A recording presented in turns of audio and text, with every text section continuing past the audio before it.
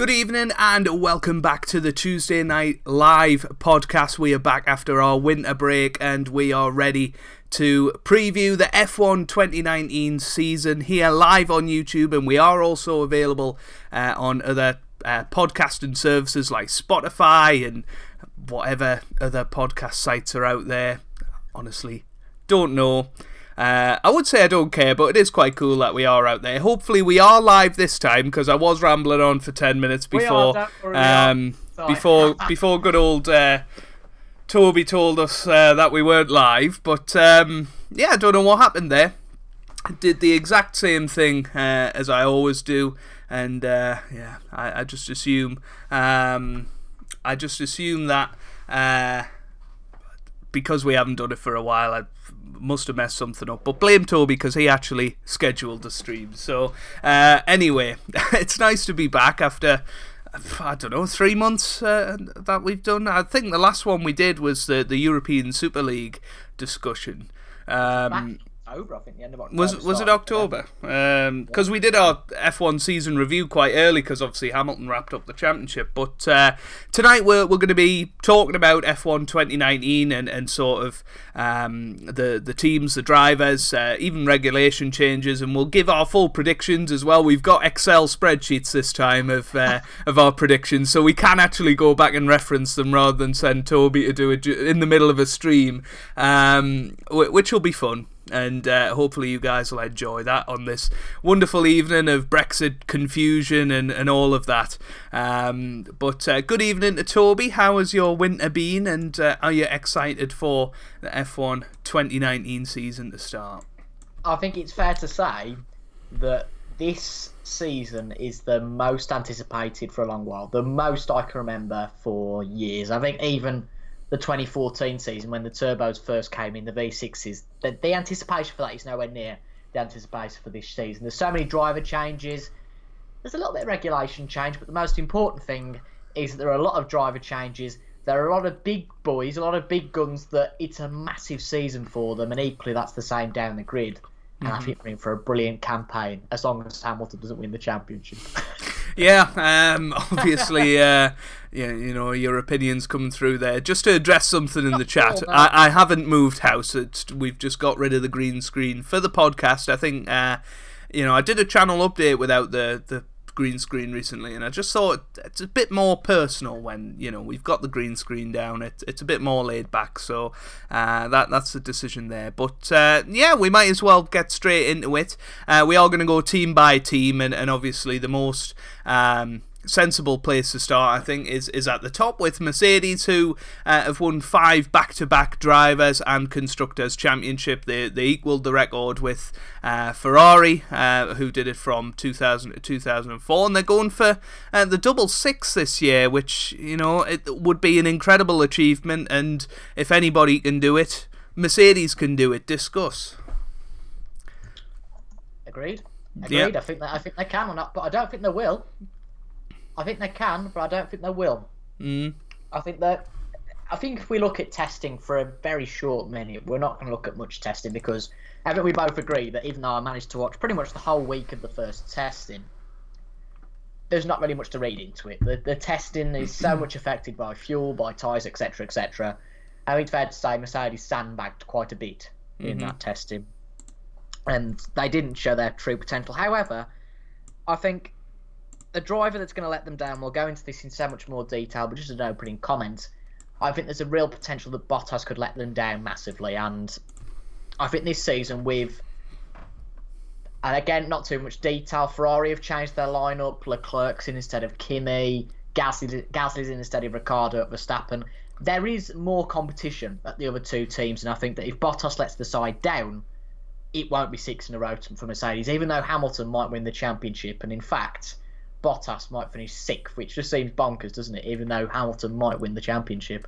Yeah, it's crazy, and obviously last season had Vettel and Raikkonen pushed Mercedes a little bit more, than it might have actually cost them the constructors last year if Bottas's performances, unfortunately. But does Joe have any F1 merch? I do, but I don't have it on. Couldn't be bothered. But yeah,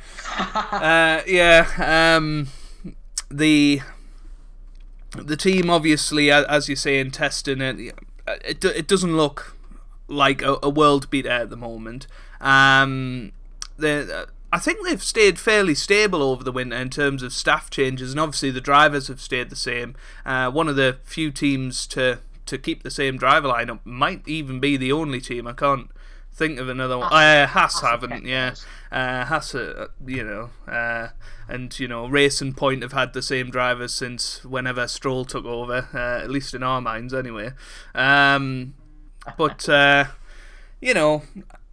I think Mercedes have shown the last few years that they're very good at developing a car, and I think that's what Ferrari have to prove this year. But we'll talk about Ferrari later. So you think Bottas is going to underperform again this year, and obviously I wouldn't say I think so.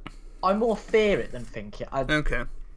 Obviously, I'm a Bottas fan. I'm a bit of a Bottas fan. We took the mick I had to him last year, but I think it's impossible not to take the mick the way he was driving. And I do fear that he's not going to do very well. I mean, I have been watching the Netflix documentary, the F1 documentary, which for any of you out there is a brilliant one to watch if you've got Netflix. I completely recommend that.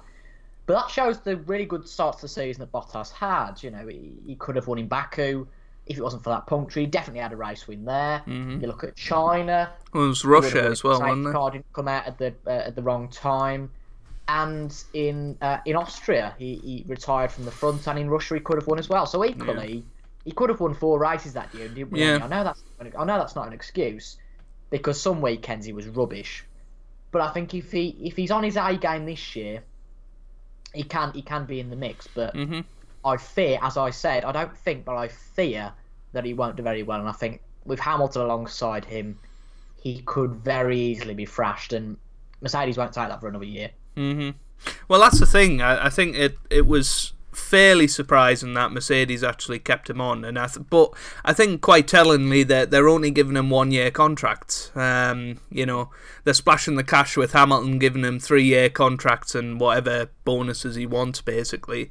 And obviously Bottas has only been getting 1-year contracts. So it'll be interesting to see how that story develops through the year. I think Hamilton will be on his game again, but equally, if things aren't going his way, could this be his last year in F1? You have to ask those sorts of questions. But I don't know whether we want to do our predictions for Mercedes right now, or should we leave it a little bit later? I think there's a bit more to discuss about Mercedes. Yeah. I think okay. I think that Hamilton's I don't think there's any dispute between the two of us that Hamilton's going to beat Bottas. Yeah. Overall, so therefore we feel that Bottas won't win the championship. But how highly do you feel? I know that we've got different opinions. I don't want to disclose that at the moment in terms of what we've gone for in our rankings, but as a percentage, how likely do you think the case is that Lewis will win the championship? It's difficult. It really depends how good this Mercedes car is. I think if it's within, range of Ferrari, then I think Hamilton will win the championship just by virtue of his consistency over the last few years. I think he's very used to winning over the last 5 years, and he could have quite easily won all 5 of those championships. And I think Vettel, as much as he won a hell of a lot in his 4 years from 2010 to 13, I'm not sure he's really tasted much of the victory, recently. Certainly not unexpected victory. I know Lewis is expected to win every race, but I think he just sometimes, when you like Singapore, for example, when you expect him to be rubbish, he comes out with a really good performance and ends up winning it by however much he won it by, 30 seconds or something, I think. Whereas I don't think Vettel has had a surprising victory per se in the last few years, and I don't know. My opinion is Vettel is Ferrari's best chance of winning the championship at this present time. I know you might have a different opinion, but I think Hamilton has a good chance of winning this year, but it all depends how quick that Mercedes is at the end of the day. Yeah, I think that's a fair comment. I think that Mercedes, we've known in the last few years that they are the best developers throughout a season, although Red Bull have got a brilliant chassis they have done in the last few years, and if the Honda engine does perform, it's interesting to see how they can do that. But I think Mercedes are definitely the top dogs going into the season. They are the favourites. Sorry, they are the favourites going into this season. But it's how well they can pull that off, because I feel compared to seasons gone by, they aren't the favourites so much. That could suit them more than it doesn't actually, because if they are less fancied, they might do better. But until we get to Spain or Monaco, I don't truly think that.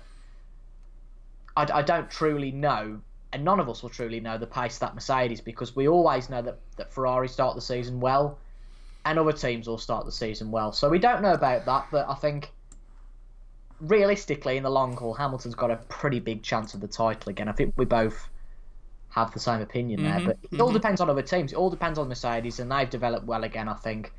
But yeah, I think that's really, for the moment, all about Mercedes. I think it's, in summary, it's a huge year for Bottas. I think that if he doesn't perform at the start, he could be out by mid-season. I'll ask you in a minute who you think might replace him if that happens. I know who will replace him.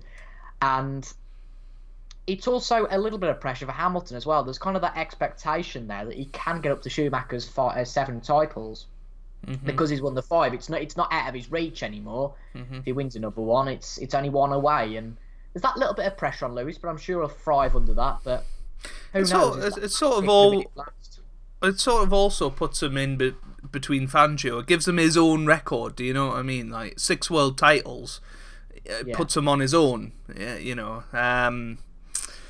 Where's at the moment? He's obviously with Fangio, and Vettel's within one of them. But if he goes within 2 of Vettel, then I you know, as far as I'm concerned, you can't mention Vettel and Hamilton in the same breath, really. But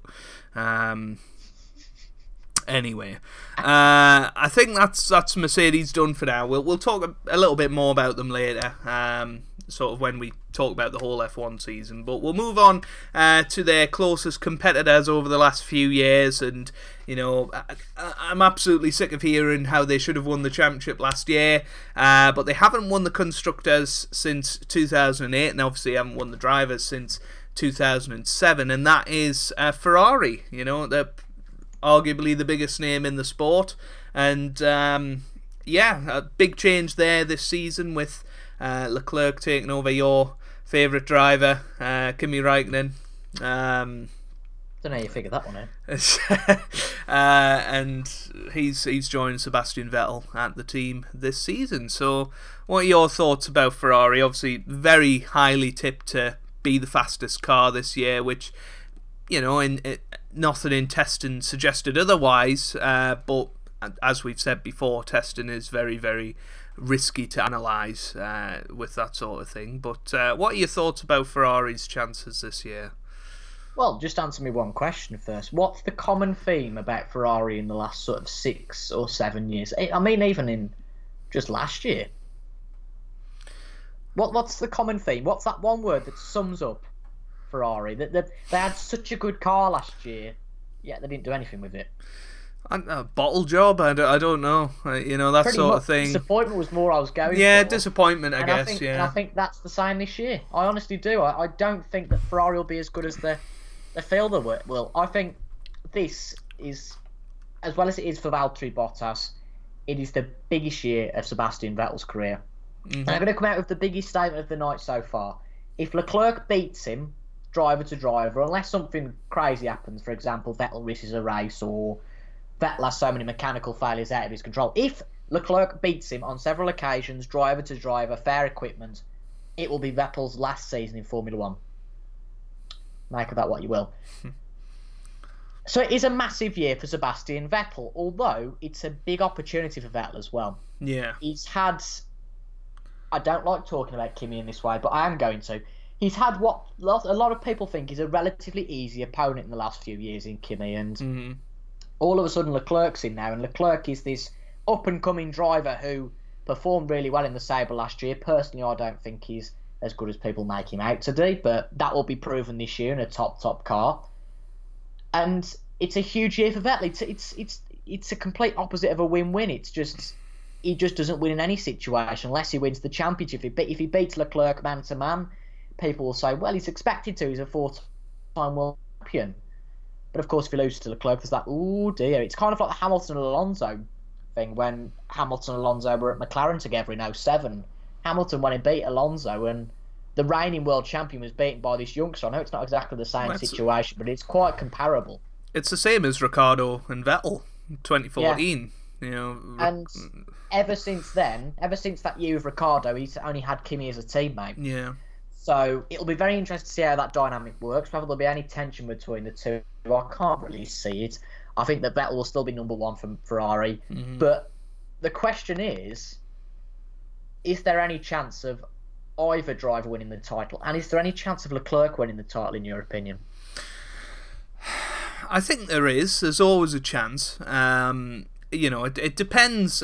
Again, it depends how close they are to Mercedes. You know, if we turn it the other way and say Mercedes are faster, and you know how close are Ferrari to that Mercedes, and you know if those two are on a level playing field, then Leclerc does have a chance. Of course he does.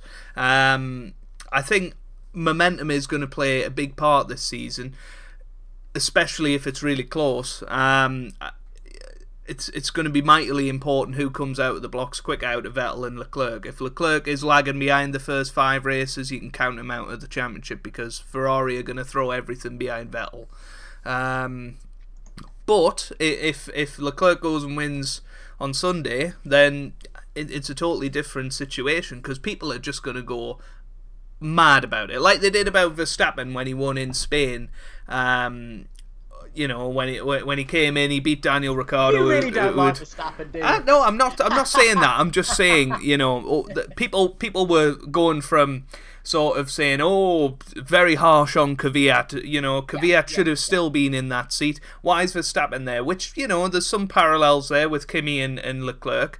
And then bam, Verstappen goes and wins Spain, and people are like, "Oh, he's fantastic! He's gonna win 900 world titles, and you know all of that, this and that." But anyway, we'll talk about him in a minute. You know, but Ferrari have obviously had a lot of changes over the winter with their management, which they've done before. It's nothing new. You know, pretty much since Stefano Domenicali went back in 2014, I want to say, something like that. They've had a new team principal pretty much every year, and that's obviously not working for them. You know, but we'll see what happens this season.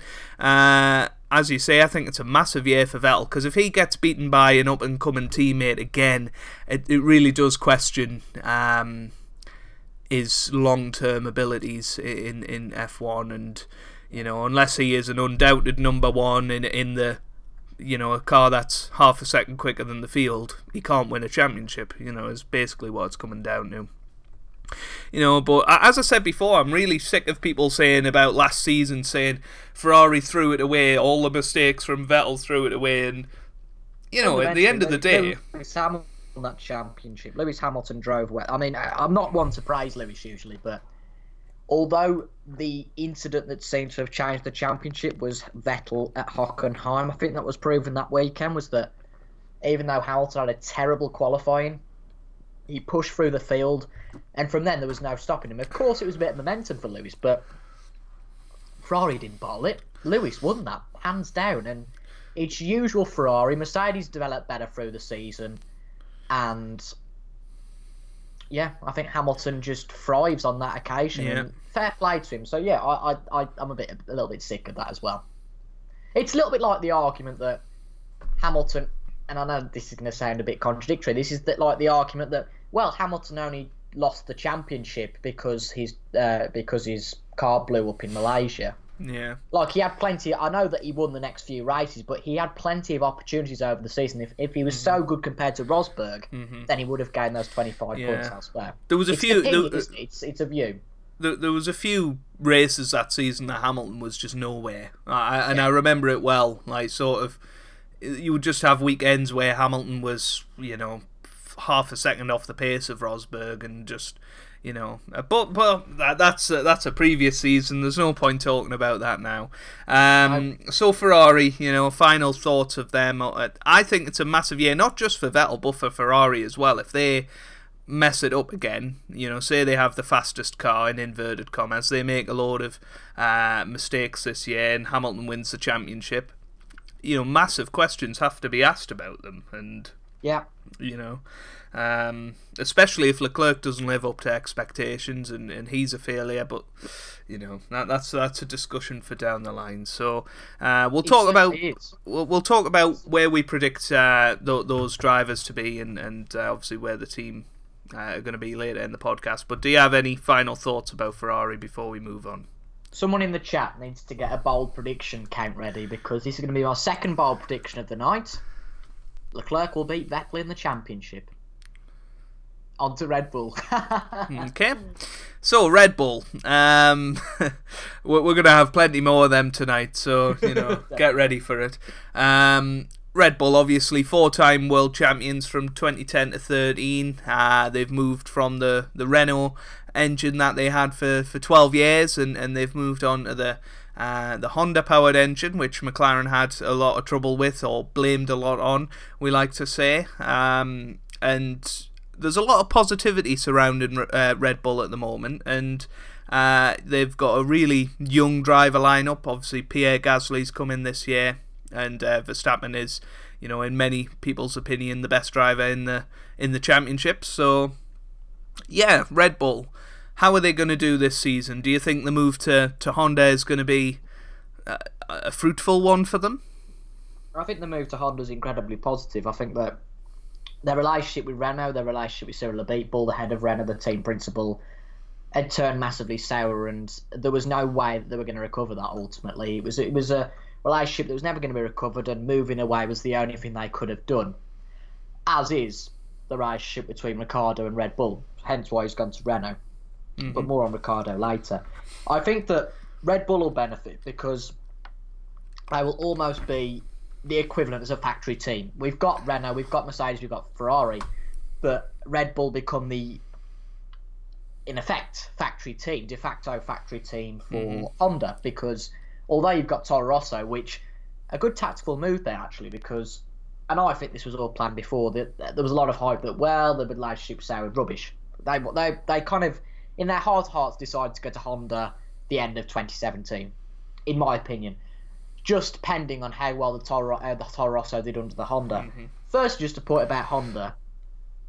The progress of McLaren shows that them blaming Honda did nothing. That it wasn't Honda's fault, and that's a real shame. But luckily, I think with Red Bull, that Honda have got a real chance to not replicate, but to make sure that their reputation is enhanced and that they can get back to the top in terms of their reputation, the sort of reputation they had with the Marlboro cars, or not the Marlboro cars, was it Marlboro with McLaren back in the early 90s with Senna? It was, wasn't it? I can't remember. I feel like a right idiot now, but nonetheless. Before my time. It's before my time as well. I'm not as old as you think. Let me just check. This is written. Yes, it was Marlboro. Thank God. Right, I don't feel like a complete idiot now, but I've gone completely off topic. Right, Red Bull. The move to Honda's good. I think I've specified why the move is good. And it's one that throws a lot of intrigue with me, because the Honda's not a slow engine. The Honda, at some races, had the quickest speed trap of the lot. Mm-hmm. Now, that either suggests one of two things. Toro Rosso have no downforce, or that the engine is fast. Mm-hmm. And that is something that Red Bull have not had over the years. Now, if it's the first option, if there's no downforce, that's a worry. Mm-hmm. That might be a Toro Rosso problem rather than a Red Bull problem. Or it suggests that that's fast, and that complements the fact that that car is quick in the corners. I think, honestly, there is a real outside shout. If you were talking about horse, it's certainly worth an each-way bet that Red Bull will win the Constructors this year. I feel really positively about Red Bull. Yeah. The bold prediction of last year of mine, which I don't particularly like to go into because I was made a bit of a mug, is that McLaren were going to finish second in the Constructors. Well, actually, no, we're not going to do pole predictions for just yet. It's a little bit early. Not yet, yeah. Not yet. Well, we need to keep some people in. Exactly. But your original question, the move to Honda's a really good one, and I think that both drivers will thrive as a result. I think the team atmosphere, I think that the team is, in a general, consensus will move forward, as will the whole Red Bull and Toro Rosso family. Yeah, I agree with that. I think you touched on it before about them becoming now a factory team. The last time they were a factory team was 2014, when they were the factory Renault team, and they actually finished second in the championship that year, despite I think they finished second in the championship. I'm pretty sure Ferrari were terrible that year, but I might be wrong. And obviously the year before 2014 was their dominant reign in F1. So yeah, I think it's a positive move. I think it's probably a bit too early to suggest that they're going to be leading the way. I think they had a little bit of a troublesome testing period, just sort of with reliability / drivers crashing, which, in testing is a big no-no, isn't it? Because they only get 8 testing days a year, and to lose one of them to a crash is just stupidity. But Pierre Gasly's obviously took the step up. He had a decent season last year, it's fair to say, at Toro Rosso, stepping up to that team, and obviously had Brendan Hartley as a teammate, and I know you rate Brendan highly. But this year it's a massive test for him, coming up against Max Verstappen, who, has arguably been the most talked about driver over the last few years, rightly or wrongly. Some of his driving has got us to say how great he is, and some of it has said otherwise. But it's a massive test for Pierre Gasly, and do you think he could be another victim of the caveat sort of period of Red Bull? Possibly. Just a quick break for those on the YouTube side. I have to say, I'm watching this discussion you have in the comments with close eyes. I think that what you're discussing is really interesting about the top 6 divide, and that's something I think we will discuss one of the weeks. No, definitely, yeah. But some questions about what we're talking about would be marvellous as well. But the Gasly and Kvyat, not so much so, because if Gasly doesn't perform, who will they bring in to replace? There's not that Verstappen factor. And I'm not saying that... They can't crawl back to Sainz now, can they? So no. They're not going to put Albon in there. What about Jev? Oh, yeah, of course. What about Jev? Buemi. It's like saying, what about flipping Felipe Nasser? It's irrelevant. That's about the best example I could think of at the time. Fair enough to me. But, oh, dear. But throwback Tuesday with Felipe Nasser, blimey. But... sorry, back onto the point. It is a massive test for Gasly. He did well last year, and he did well against Brendan Hartley, who isn't the best driver ever. I think it's fair to say, but he was competitive. I think, honestly, I think that he was more competitive than people realised. I think that he was a solid driver, and I think he's very unlucky not to be in that team this year, particularly because Kvyat's there. That just sounds stupid. So we'll talk a little bit about Toro Rosso later, but it is a big year for Gasly, especially against Verstappen. Interesting thing I've got here in my notes. Did you see Helmut Marko said the other day that Verstappen is the number 1 driver and that Verstappen is straight ahead of Gasly? What a speech to put some confidence in your number 2 drive before the end of the season. It fires him up though for Australia, doesn't it? It does. I suppose it does. It's a bit cutthroat though, isn't it? It's not. Come on, Pierre, you've got time. Don't worry. Well, Max is the golden boy at Red Bull, and that's why Ricciardo's out of there. Ultimately, in my opinion, The interesting thing is, though, it's sort of like the Vettel-Ricciardo situation, a few years ago. If Gasly comes in there and beats Verstappen, then all of a sudden you've got massive question marks over Verstappen. Equally, though, I think Gasly's a very good driver, so I don't think it's the question marks over Verstappen for example, like when Ricciardo came to Red Bull, I wouldn't say he was that highly rated. He'd had a few years at Toro Rosso. Had he done anything magnificent? I don't know. Not really. I think he finished 6th a couple of times, which for that team was pretty decent. I feel like Gasly has the higher reputation. I don't know why, because he's only been there a season, but he's got the pedigree, he's got the reputation, so it's not so damning on Verstappen if he fights with him. Although I know what you're saying, if it's to such an extent that he's beating him every weekend, there's got to be some eyebrow raised. But the original point, it's a massive test for Gasly. And to be honest, I don't think he'll offer that much. I think he'll be it will take him the season to get used to the car. Hence why I don't think he'll get a race win this year. I think if he does, that's brilliant, fantastic. But I don't see it. Although he can be very competitive, and I think that he will be number 2 to Verstappen. I can't see him beating Verstappen over a season. Although he'll certainly be useful. He won't be a mug. No, I think you know, he'll, as you say, he's going to get big points for that team. He'll get a few podiums, definitely. He might even sneak a victory if there's some goings on. A bit like Ricciardo 14, if you like, where he got 3 victories because, i.e., the Mercedes messed up those races. So, you know, I think that sort of thing could happen. You know, obviously, again, it's a big year for Verstappen because he's got to really show that he's made that step in maturity that he made in the second half of last season. And you know, keep progressing, and you know, people are going to start taking him seriously, or at least more seriously than they already are.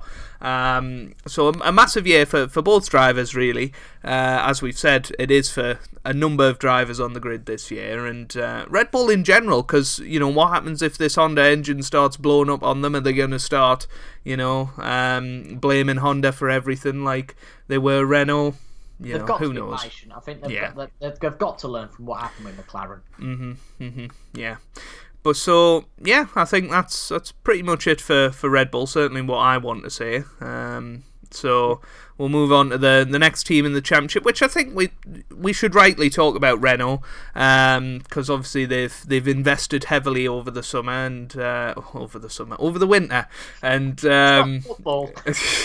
and you know, we're starting to get into the realms of where they said that they're wanting to be competing for podiums and wins.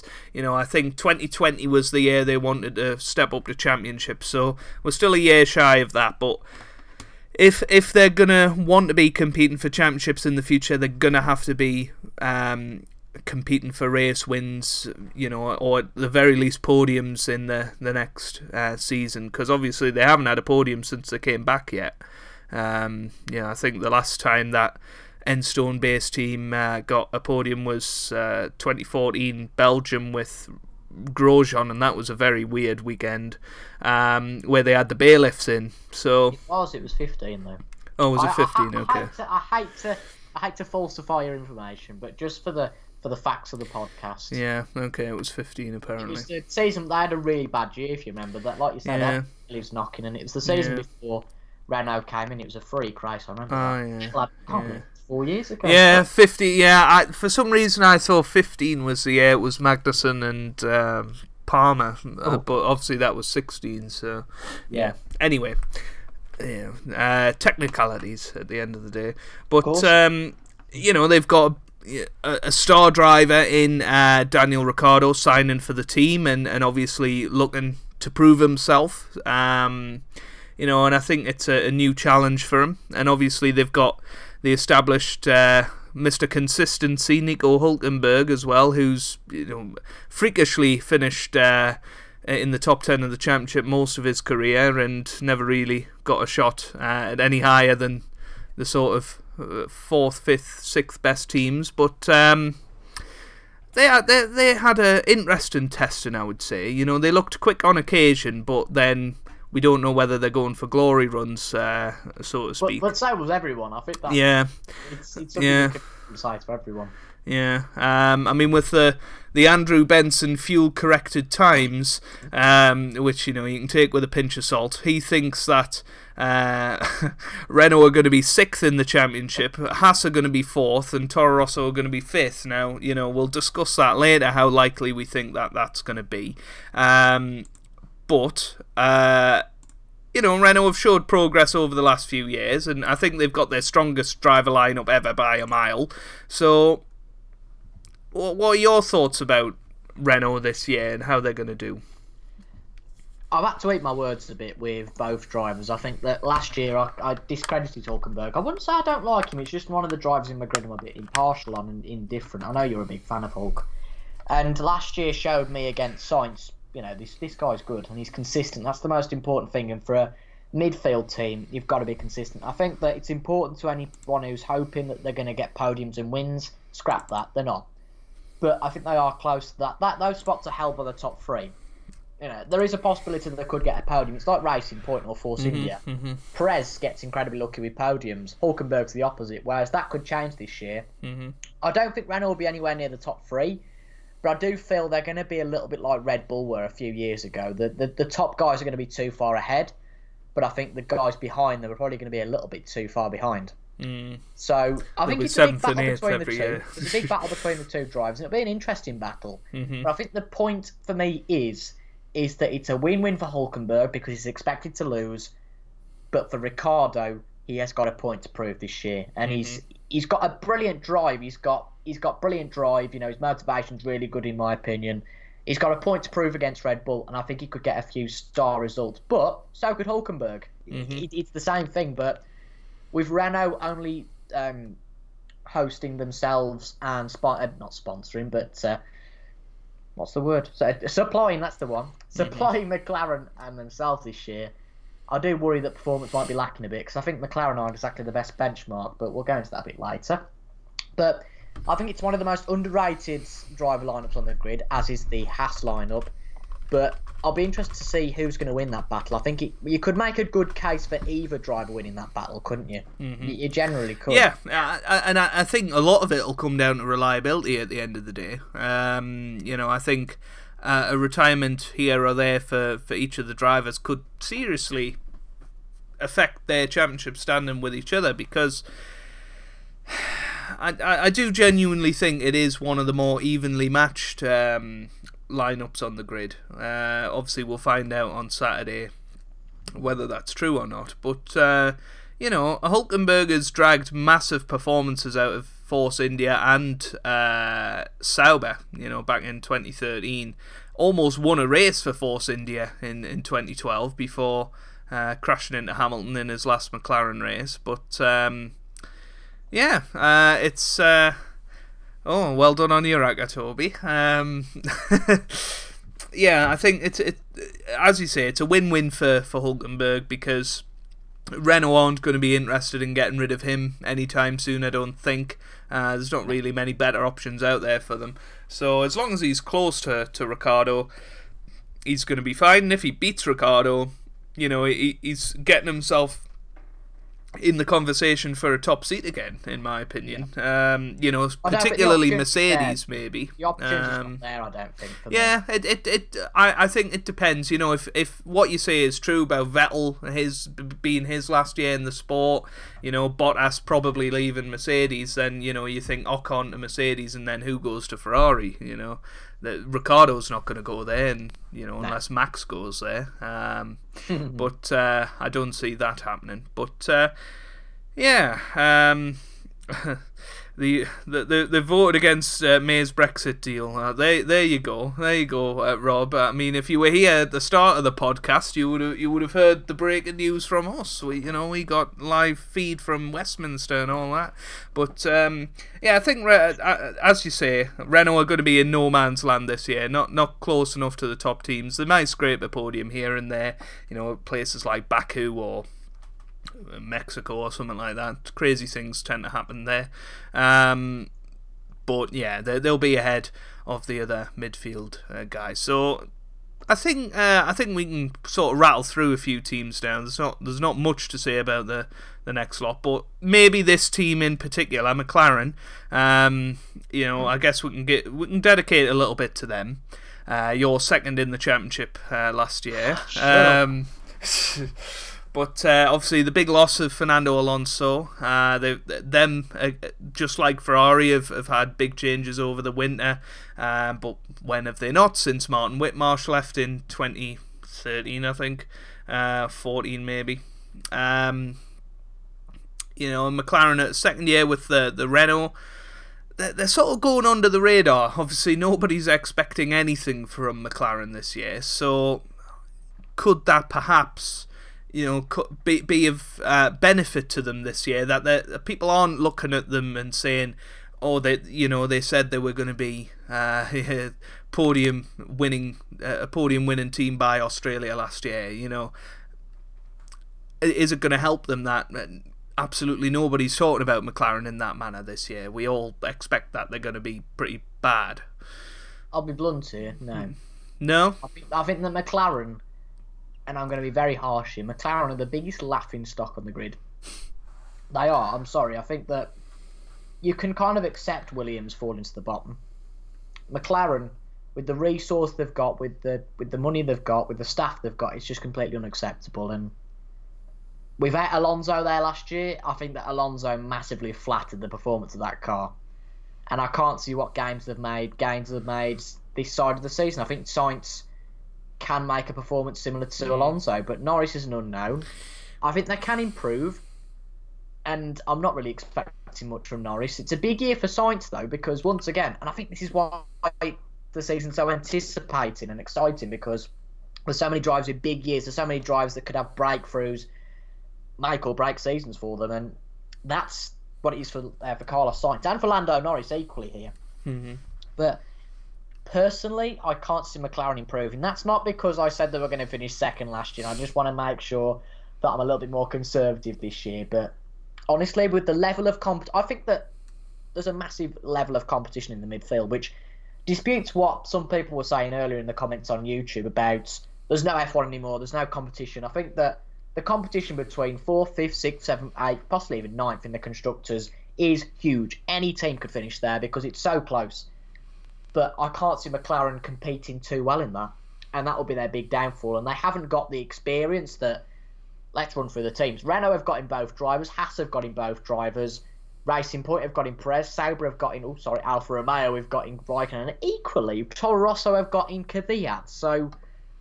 You could say McLaren have got Sainz for the experience, but will that be counterbalanced by Norris? I'm not sure. Yeah. And has Sainz got what it takes to lead a team? You know, he's only been in Formula One 4 years. It's a big, big task to take on. You could say that, well, Verstappen's doing the same, but Verstappen's in a ready-built team. McLaren are a team that needs to be guided. It needs drivers with good advice, good feedback, and can the drivers provide that? I don't know, because honestly, I think that Alonso was effectively running that team last year. Yeah. And I mean, he's still popping his head up in this year's team. That is how big a presence he is, you know, that he's there. Is he their reserve driver this year? Kind of. I put it this way, if they start doing well, I'm sure he'll be knocking on the gazelle saying, can I just drive in the Spanish Grand Prix? Can I just drive in this one? Yeah. Monaco. Yeah. No, if McLaren come out and win the first race of the season, you can bet your bottom dollar that Alonso will be in by Bahrain. You know, he will be in, and Norris will have to wait another year. I mean, I'm sorry, I know it's horrible to say for Norris, but why not? Yeah, you know, we'd all love to see Alonso in a race-winning car again.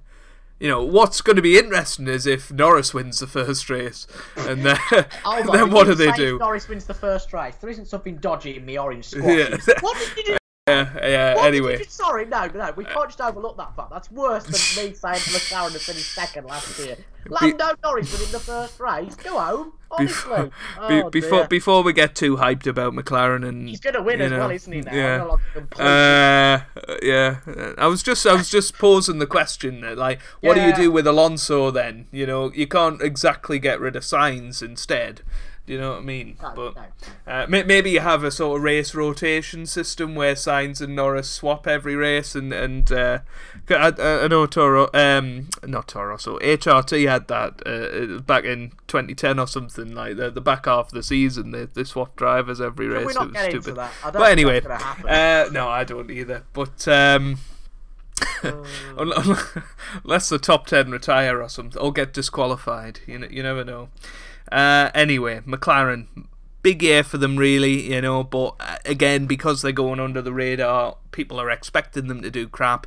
So if they're get it right this year, funnily enough. If they're the second worst team on the grid again, nobody's going to really say anything. Rob was speculating that maybe McLaren are saving the money and working on the 2021 car, a bit like Mercedes 2014, but nobody seems to have done it since. Do you know what I mean? But anyway, so we'll get on to our predictions about McLaren later, but we'll move on before we start speculating they'll win the championship. So I guess we can sort of group the next three or four together, really, with Toro Rosso, Haas, Alpha and Racing Point. Going to be tricky, but we can do it. Yeah, I'd just suggest that because I think they're very, very close. From testing and from previous years, the midfield is going to be tight. Haas have probably got the best team out of those four. If you look on the face of it, with Magnussen and Grosjean continuing for a third consecutive year, and Grosjean having a really cracking end of the season, really. Yeah. So they've had new investment from this Rich Energy or whatever. I don't really understand what all that's about, but Lotus V2. Yeah. They're obviously buying a lot of their parts from Ferrari, as they always do. And they'll be a solid, dependable car next season, I would imagine. And what do you think about the driver pairing of Magnussen and Grosjean? And do you think they can progress up to their target of 4th this season, or do you think they're just going to be 5th to 8th, that sort of region? I said this last year, and I'll continue this. This is probably going to be the only fact that remains from last year. Haas have got a very, very, very underrated, undermined driver lineup. They've got two. Now, I'm not going to say championship-winning drivers because I'll get shot for that. In the right car, they would be 100%. I think. Thank you. I haven't said something stupid there. If Grosjean was driving a Mercedes, he'd win the championship. I believe that. Two solid drivers, then. Two solid drivers that can outdrive the car. If they would have got the 22 points or the 20 points in Australia last year, I know we don't like looking at hindsight, but they could have finished 4th in the constructors. That would have been a big boost for them.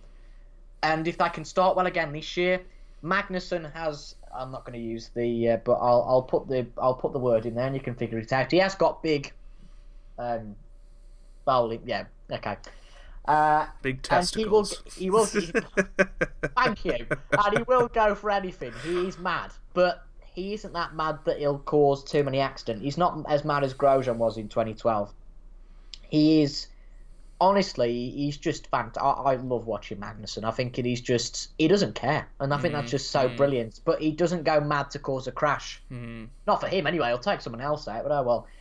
But they've got two very feisty drivers, two drivers that can make a lot of good results given the car, given the resource, and given a good position.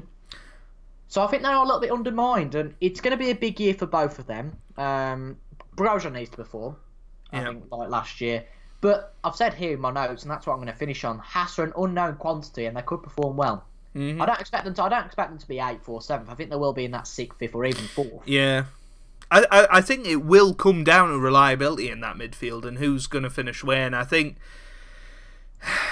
Haas have been very reliable over the last few years. I mean, they were very unlucky not to finish 4th and 5th at Australia last year, if you remember. They both had pit stop failures.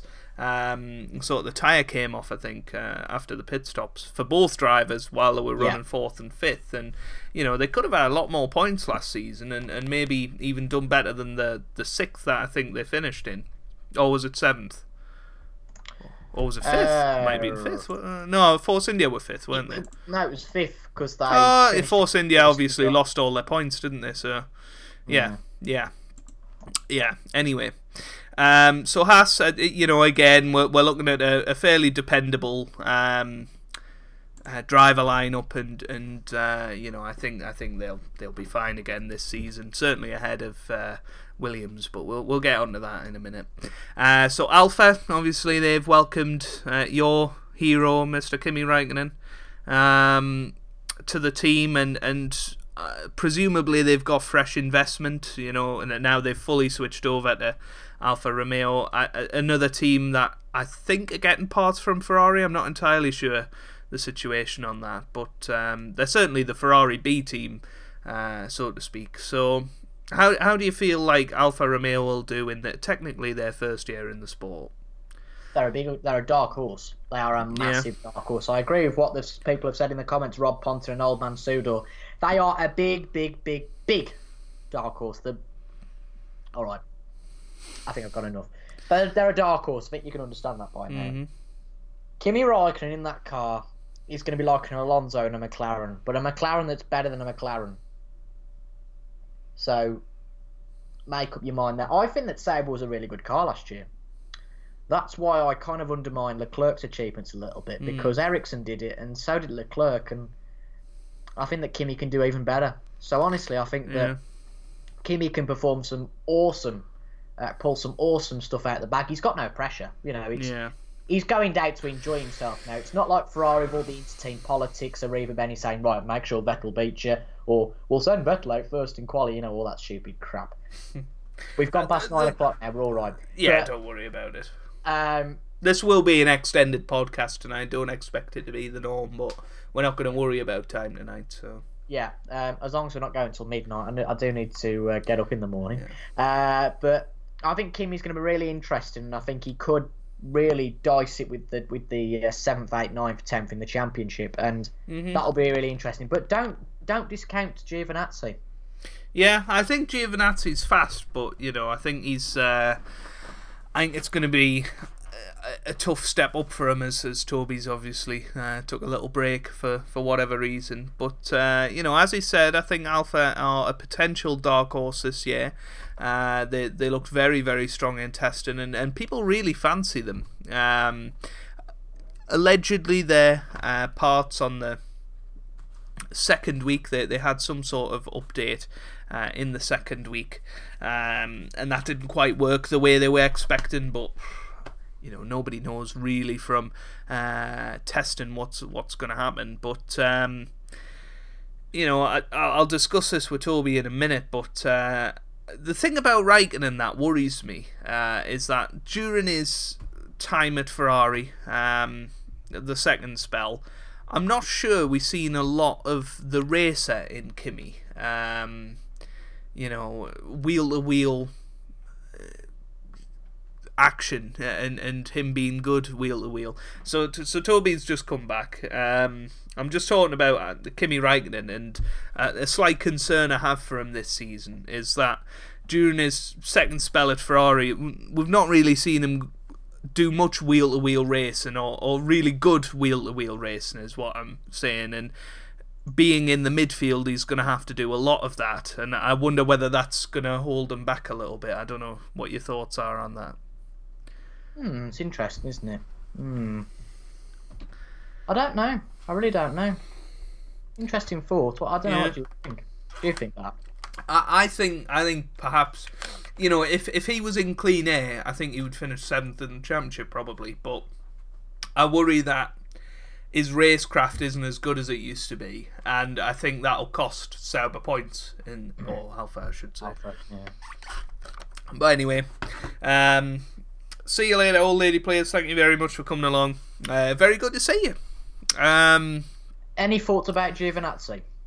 I think he's fast. I think I was saying it as you were leaving the room, but I think he's fast. But in a very short time in F1, he's a bit raw at the moment, and I think being alongside Kimi is only going to be a benefit for him, because people are expecting him to get trounced this season, and you know, he's going to have time to develop. If he'd went in there with Ericsson, it's a different story. Do you know what I mean? If he gets beat by Raikkonen, nobody's going to raise their eyebrows. So yeah, you know, I think he can't crash in Australia, because that'll be his 4 Grand Prix he's crashed in. So you know, he's turned into the UGE day of F1. But anyway, so Alfa Romeo, we both think might be a bit of a dark horse this year. We'll get on to predictions later, obviously, but the other part of the midfield is consisted of Toro Rosso and Racing Point, so I'll let you talk about which team you want to talk about next. We'll talk about Racing Point first. Yeah. There's a lot of politics that are about Racing Point. Now, you might or you might not know that Lance Stroll's father, is part of a consortium that have bought Force India, hence why the team's called Racing Point now. Immediately that caused a lot of problems. Like at Williams, his son is only there because his dad has bought the team. Really, and I've put it down in my notes, so I'm going to say it. Perez is expected to spank Stroll. To be blunt about it. I beg your pardon. Perez is expected to beat Stroll very strongly. Yeah.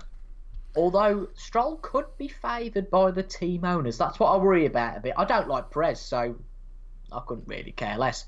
But Stroll could be favoured, and Perez should beat him by quite a bit. But it's a big season for Stroll. If he can perform, then I'll take all that back. I'll take all that back. But so far, I haven't seen any real evidence that he can be any good. Whereas Perez is a good driver. We've had a few interesting things in the comments about how Racing Point could be a bit bad because there's issues behind the scenes. Interesting there. Inside information. There. I know. But I think there are 3 teams that are worse than them, so that will inform where they're going to finish in the constructors.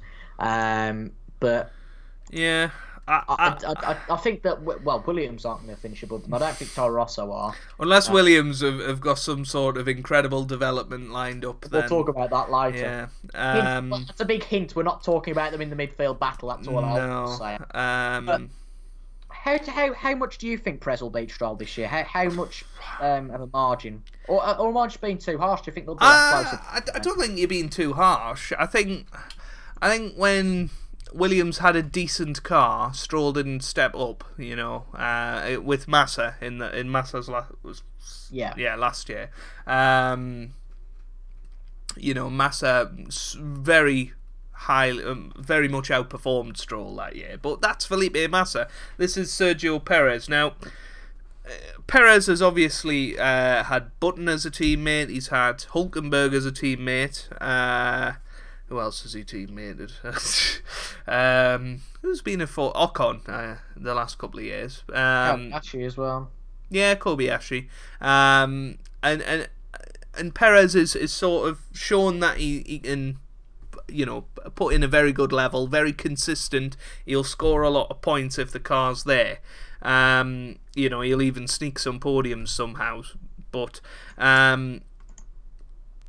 Stroll, you know, hasn't really proved himself. He's looked well off the pace to some drivers. I mean, Sirotkin last year, it was a fairly even battle between them, I guess. But against Massa, he was a second off, you know, in some qualifying sessions. And that's, for me, I think Perez is going to beat him quite heavily, because I think that Racing Point car won't be good enough to be where it's been the last few years, you know, where it's sometimes been battling for 6th and 7th.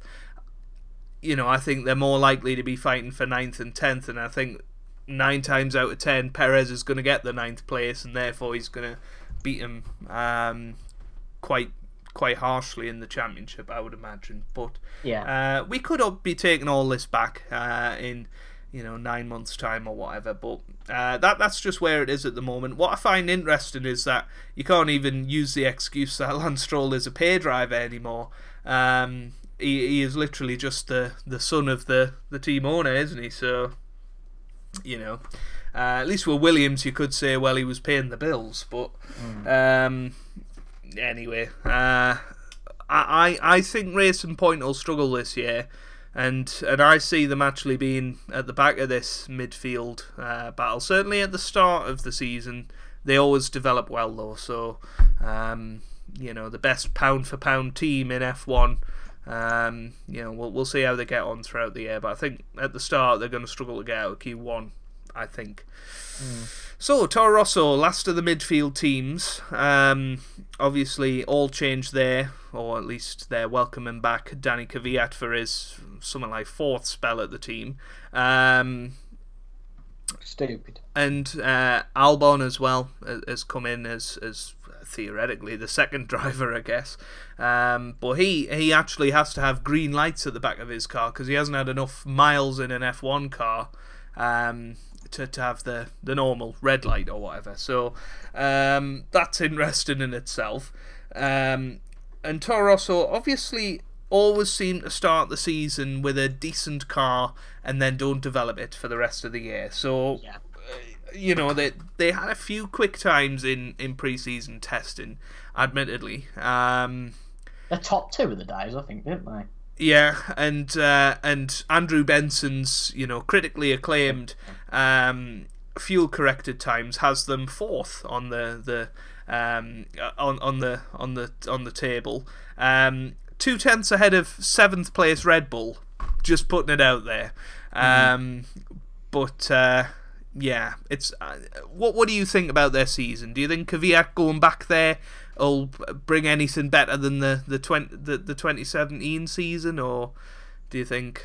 Just seems so contradictory that they got rid of Hartley and brought Kvyat in. I don't really understand that. Well, Hartley will be back next season, don't worry. Yeah, probably. Yeah, sounds about right.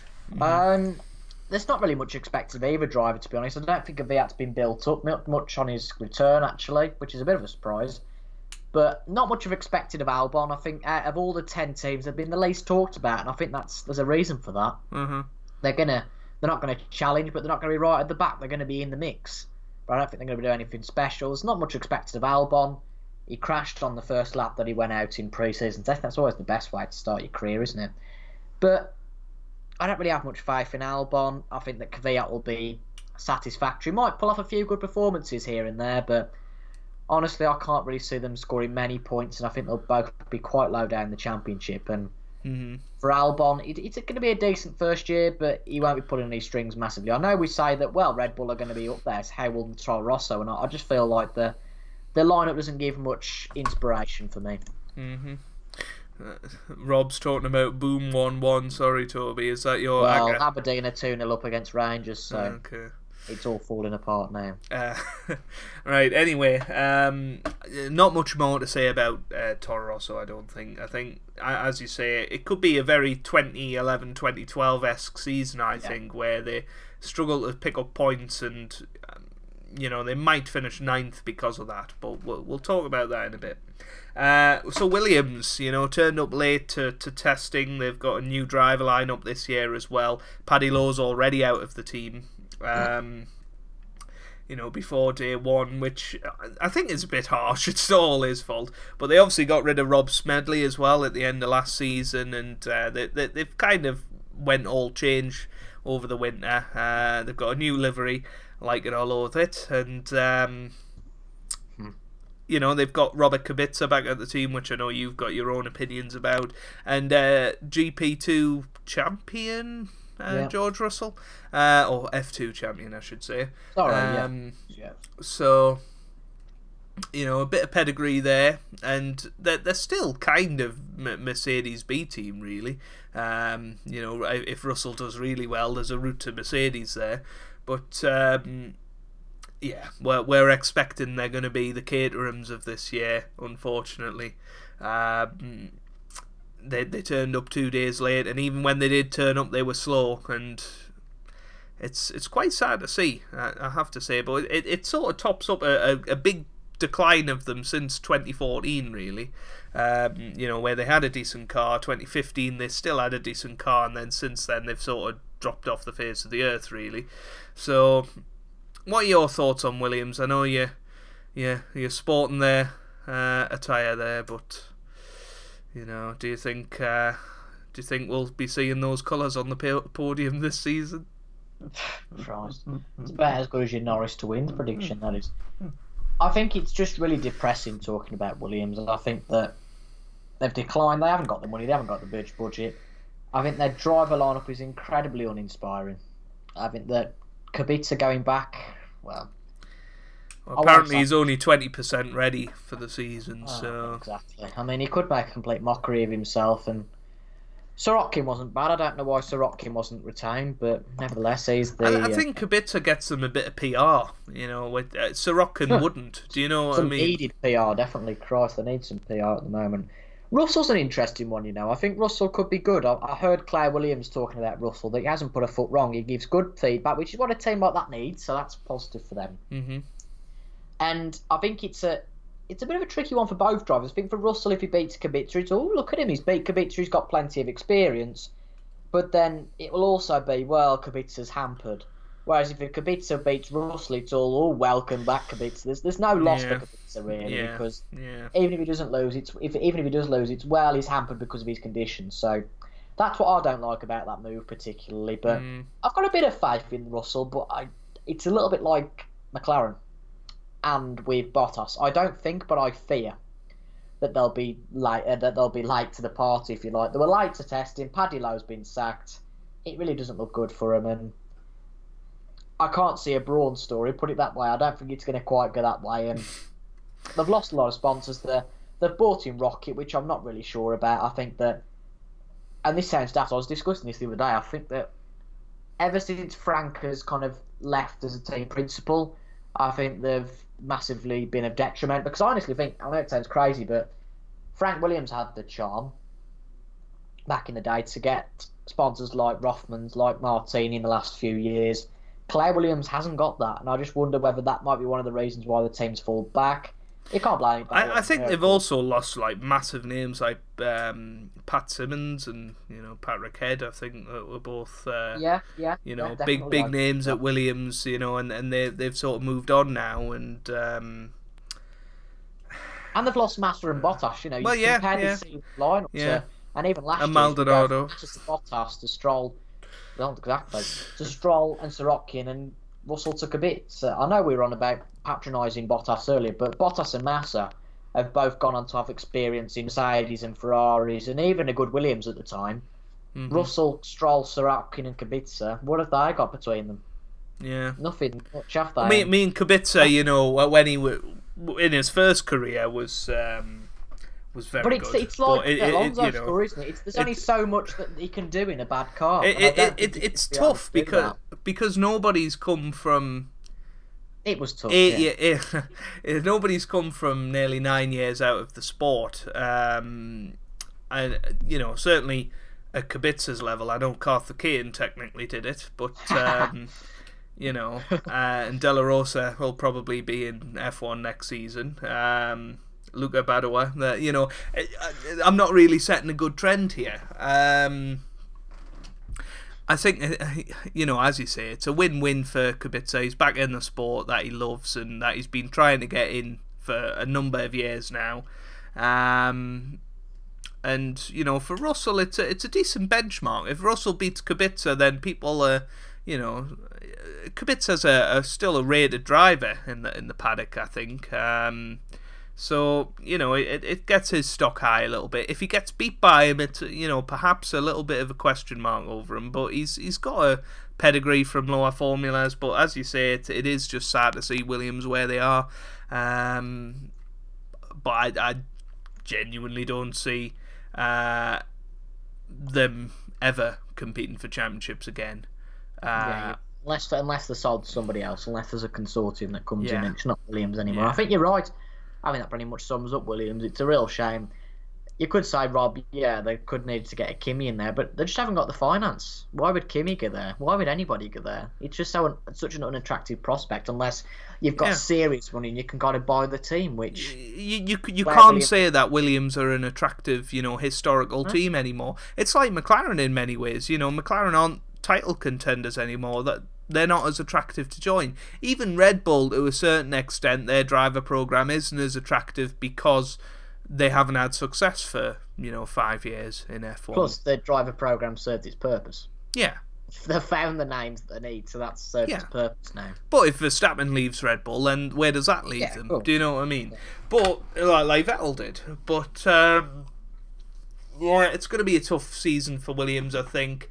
And I think they're probably better off just thinking about 2020 now. There's not really a lot of point in them throwing a load of money into this car, because even if they find a second on the car, the other teams around them are going to find half a second to stay ahead of them. So it's going to be tough for them, I think. And I think that's reflected in our predictions, which we will go on to now. I think we've looked at the teams as a whole, and I think we're both looking forward to telling you guys our predictions. So let's start with the Constructors' Championship. I think that's a less interesting championship. So I think we're both in agreement that 10th place will be Ferrari, obviously. Yeah. Williams, yeah. Williams are well off the pace, we think, and they're going to struggle to score any points this year, I would suggest. So, yeah. Toro Rosso? is my ninth team. I was going to say ninth place, but Toro Rosso is my ninth place team, and I think that's because of their driver lineup. I don't think it's as strong as the teams around them, and as I said when we were talking about the team, I think they're going to struggle to pick up big points at least, and I think the other teams will. Yeah, so you agree? What about 8th place? Who have you got in 8th? I've got McLaren in 8th place. I said that we shouldn't expect too much from McLaren, and I think that the other competition, Renault, Racing Point, Haas and Romeo, are too strong fundamentally. They might come up with a good car, but I think the competition's too strong. I've got Racing Point at 8th. I think you know, as OMS said before, I think Racing Point are in a bad situation at the moment, and they've still got the staff there that, you know, led that team to multiple 4th places. Would have been another one last year if they hadn't had all their points removed. But I also think they're going to have one driver bringing in most of the points, and that's going to make them suffer against. Would you increase that position if Ocon was still there? Probably, yeah, probably. So is it a direct Stroll thing? Well, yes, I think Ocon can probably drag a bit more out of it, and therefore more points. It's difficult though, because I think Alfa and McLaren and Haas have got much better driver lineups than Racing Point, and that's ultimately why I think they'll be ahead. But I also think they're behind pace wise as well. 7th then. No, I've made a light change to that. I think Racing Point will be 7th. I think that I'd got Haas there originally, but I think, you know what, I think that Haas have got the better lineup, and for reasons you said earlier about Racing Point, but I think they will beat McLaren. Perez has got the potential to get more big points, and that's what that will come down to. Yeah. What have you gone with? I've gone for Alpha. I think my concerns about Kimi sort of hold true there. I think I'm not entirely sure Kimi will be able to drag massive performances out of that Sauber week in, week out. I think he'll be consistent. I don't think he's going to get podiums with Alpha, unless they're a really good team, which they may well be. And I think Gio's going to take a little while to settle down. I don't think he's going to be a Gutierrez, but I think he's going to take a while to settle down. I think again, Haas have got a very strong lineup, and I think McLaren might just have a bit more pace across the season. You know, not necessarily in Australia, but over the year, I think McLaren will probably develop the car. They're bound to 1 year, aren't they? Yeah. 6th? Haas. Okay. I made a change, and as I said, I don't think that it'd be fair to put them all the way down in 7th. I think that they'll extract performance, but it's like the same old case. There's 2 teams that are better than them, I think, and Grosjean and Magnussen are the type that are consistent, but could well make mistakes, and it all comes down to consistency in this formula. I think McLaren in 6th. So I think we'll see an improvement from them this year. They certainly look a little bit ahead of where they were at the end of last year, which, you know, isn't hard. But I think Sainz is good. You know, obviously Norris is an unknown, but I think he's one that'll get stronger throughout the season, a bit like Gio. You know, and I think Sainz has the ability to get some really decent points out of that car. So I've got McLaren 6th this year, but the midfield is so close. You know, anywhere that I've got 5th to 9th really could be interchangeable, I think, depending on reliability and stuff like that. But yeah, I've gone McLaren in 6th for now. 5th? Okay. 5th. For me, Alfa Romeo. I know you put Alfa Romeo a bit further down. I don't particularly agree with what you've said about Raikkonen. I think he will be what Alonso has been to McLaren in the last few years. I think he'll outdrive the car. I think he'll get a few good performances, and if the car is good enough, it'll be a podium, I think, for Kimi. That's my bold prediction of the evening, number 3. Okay. But at the same time, that could be so interchangeable. I think it's not much of a bold prediction, but it all depends on how good the car is. If it's not as good as I think it will be, they will be further down. I'm guessing you've gone with Haas there? Yeah, I've gone Haas because I just think consistency more than anything. I don't think Grosjean and Magnussen will get podiums, but I think if there's a sixth on offer, they're going to get it more times than not. And I think they're more likely to double score in the top 10 than the other teams around them. So that's why I've got them in 5th.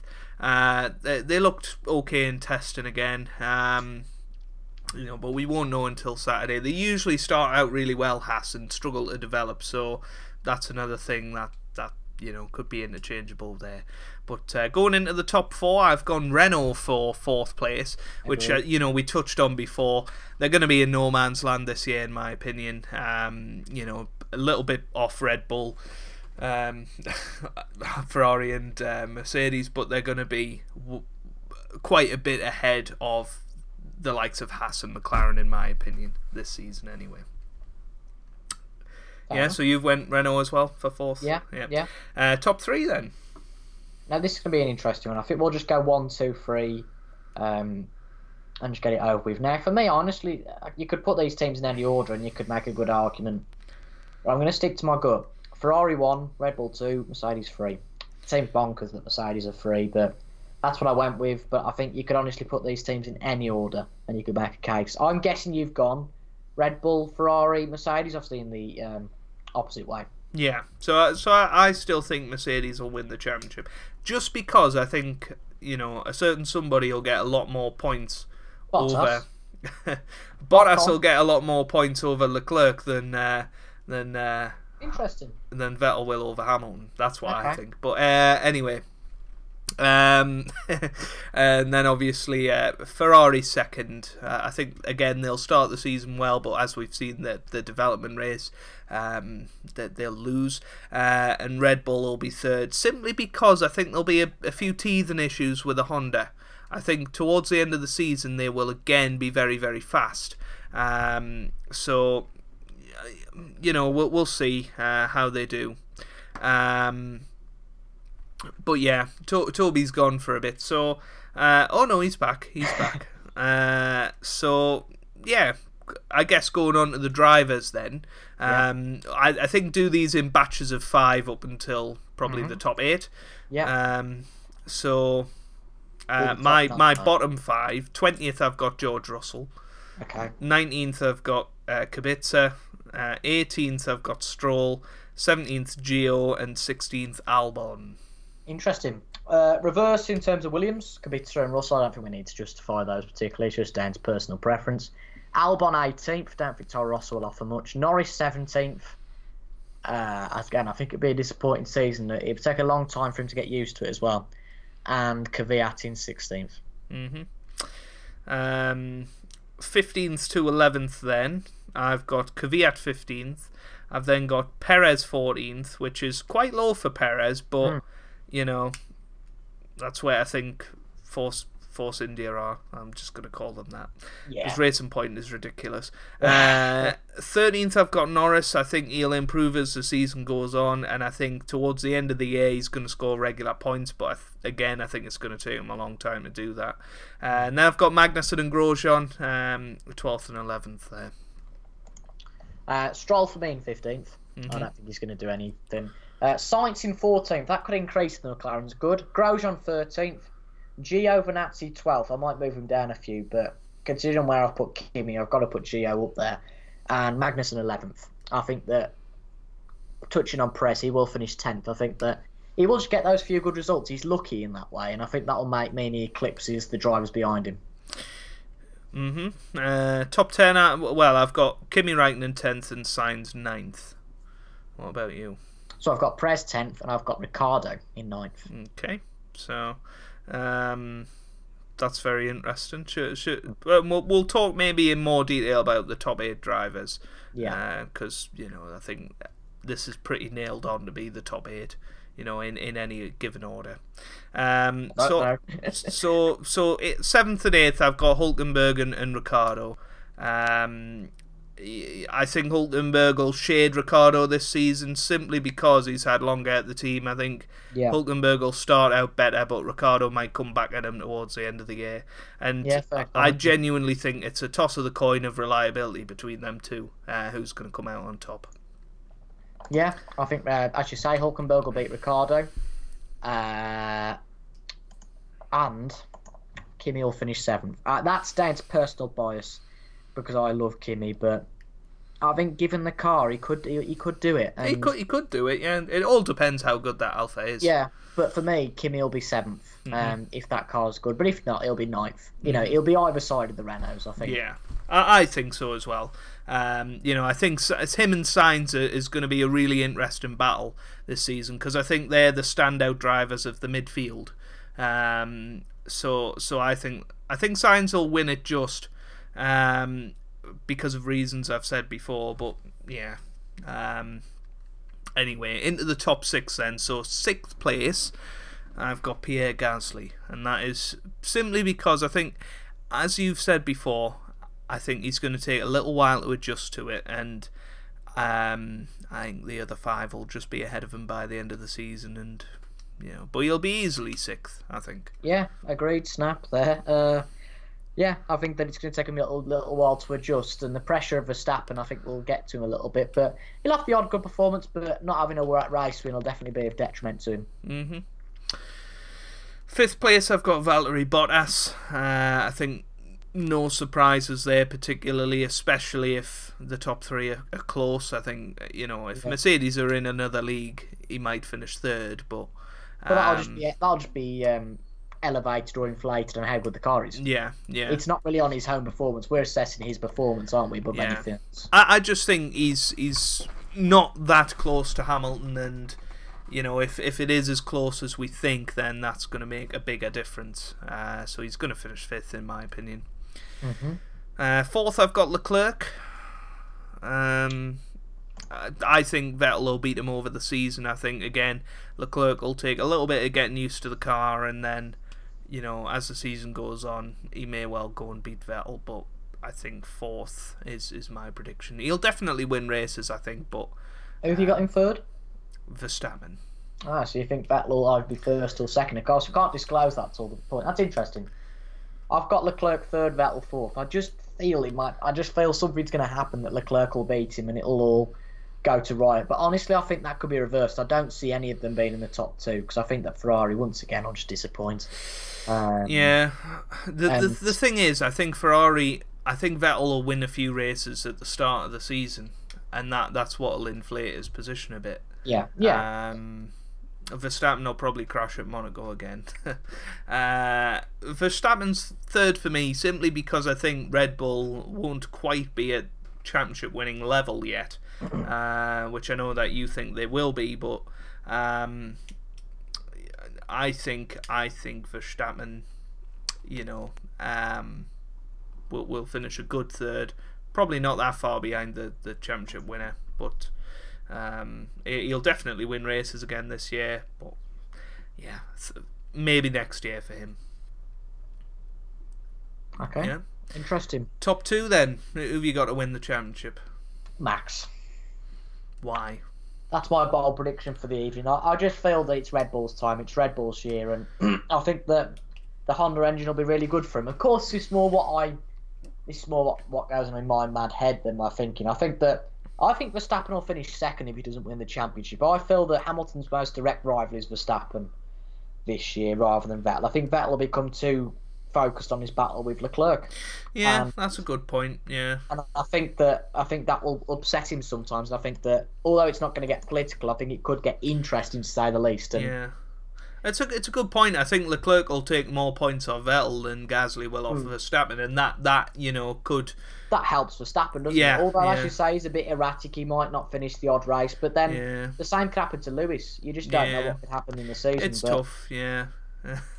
I've got Hamilton to win. I think he was on another level last season, and providing Mercedes give him at least a race-winning car, I think Hamilton will just about win it this year. I think Vettel has got a point to prove, so I think he will win a few, certainly in the early stage of the season.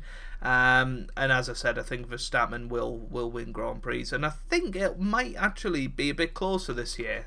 We might get to USA this year before the championships won, because USA and Mexico have swapped position in the calendar. That's the only change for the calendar this year, that they've swapped round.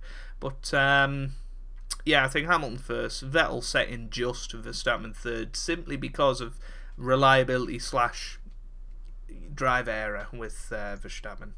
But yeah, there you have it then. Our 2019 F1 Drivers and Constructors Championship predictions. And as we've said, it's going to be a very exciting season. And talking about it today, you know, I think there's a lot of interesting battles in there. We're going to have an accumulator on for all the teammate battles.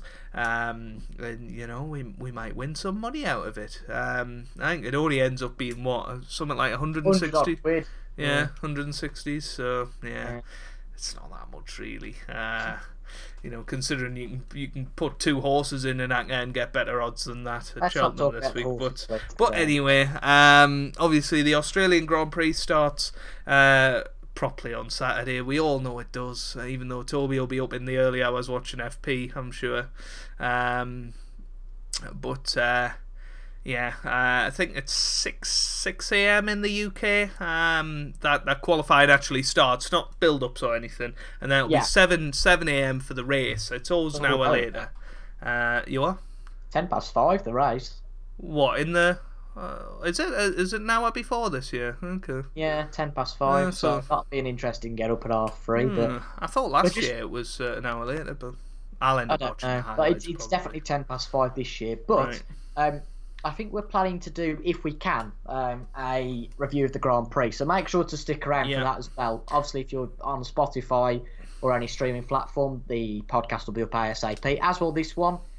And I hope that you guys over there enjoy it. But if you're not watching live, come along. You know, follow us on Twitter, Captain Goodspeed or Toby Jones 22.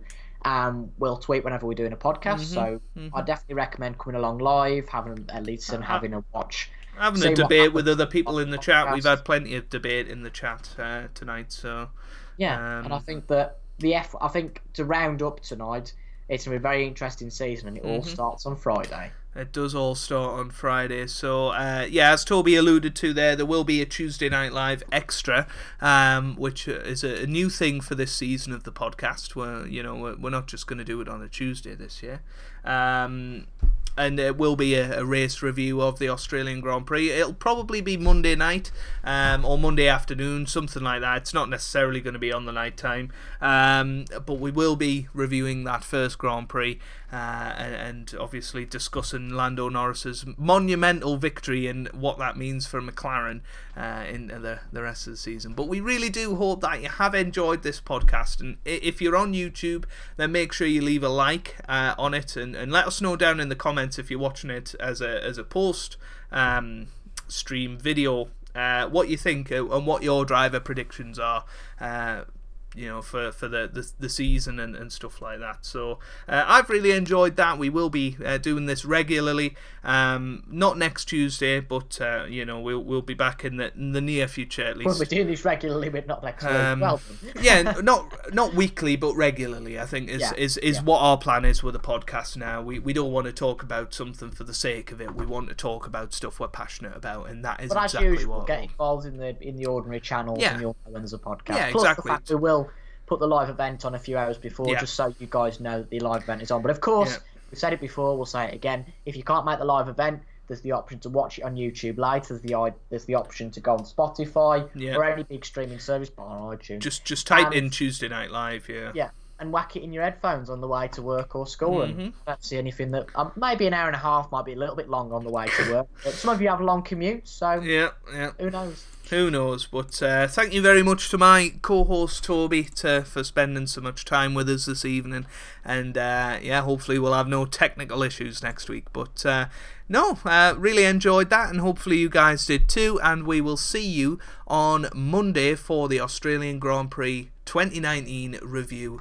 Enjoy the weekend, enjoy the race. It's back, everyone. Goodbye. Thanks for watching, folks.